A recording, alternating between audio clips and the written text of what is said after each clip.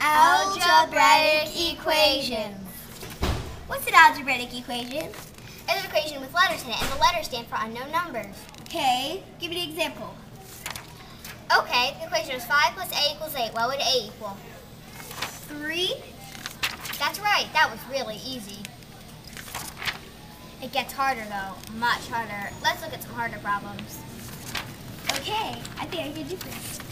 What's 5 plus 4x minus 3 equals 7x minus 3 plus 2? Hold the phone. That's impossible. I just can't do that. It's too hard.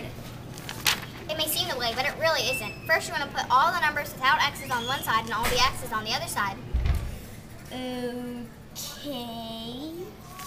But when you move them to the other side, you must change the sign. If it's positive, it becomes negative, and if it's negative, it becomes positive. Also, when you move a number, you want to take the opposite sign in front of it with it.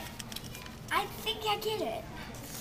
Okay, let's do it together. Let's go from left to right. Keep the 5 in the same place, put the plus 4x to the side, keep the minus 3, move the minus 3 over to this side, and change it to a plus 3, and move the plus 2 over and change it to a minus 2. Then we have 5 minus 3 plus 3 minus 2. Wow, I really think I got this. Good. Now let's do the other side.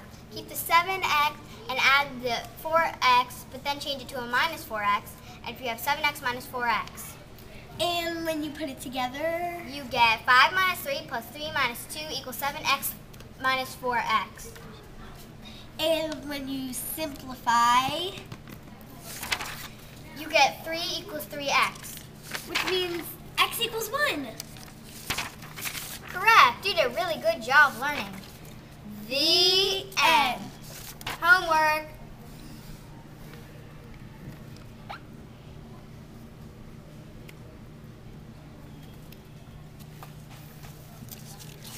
Any questions?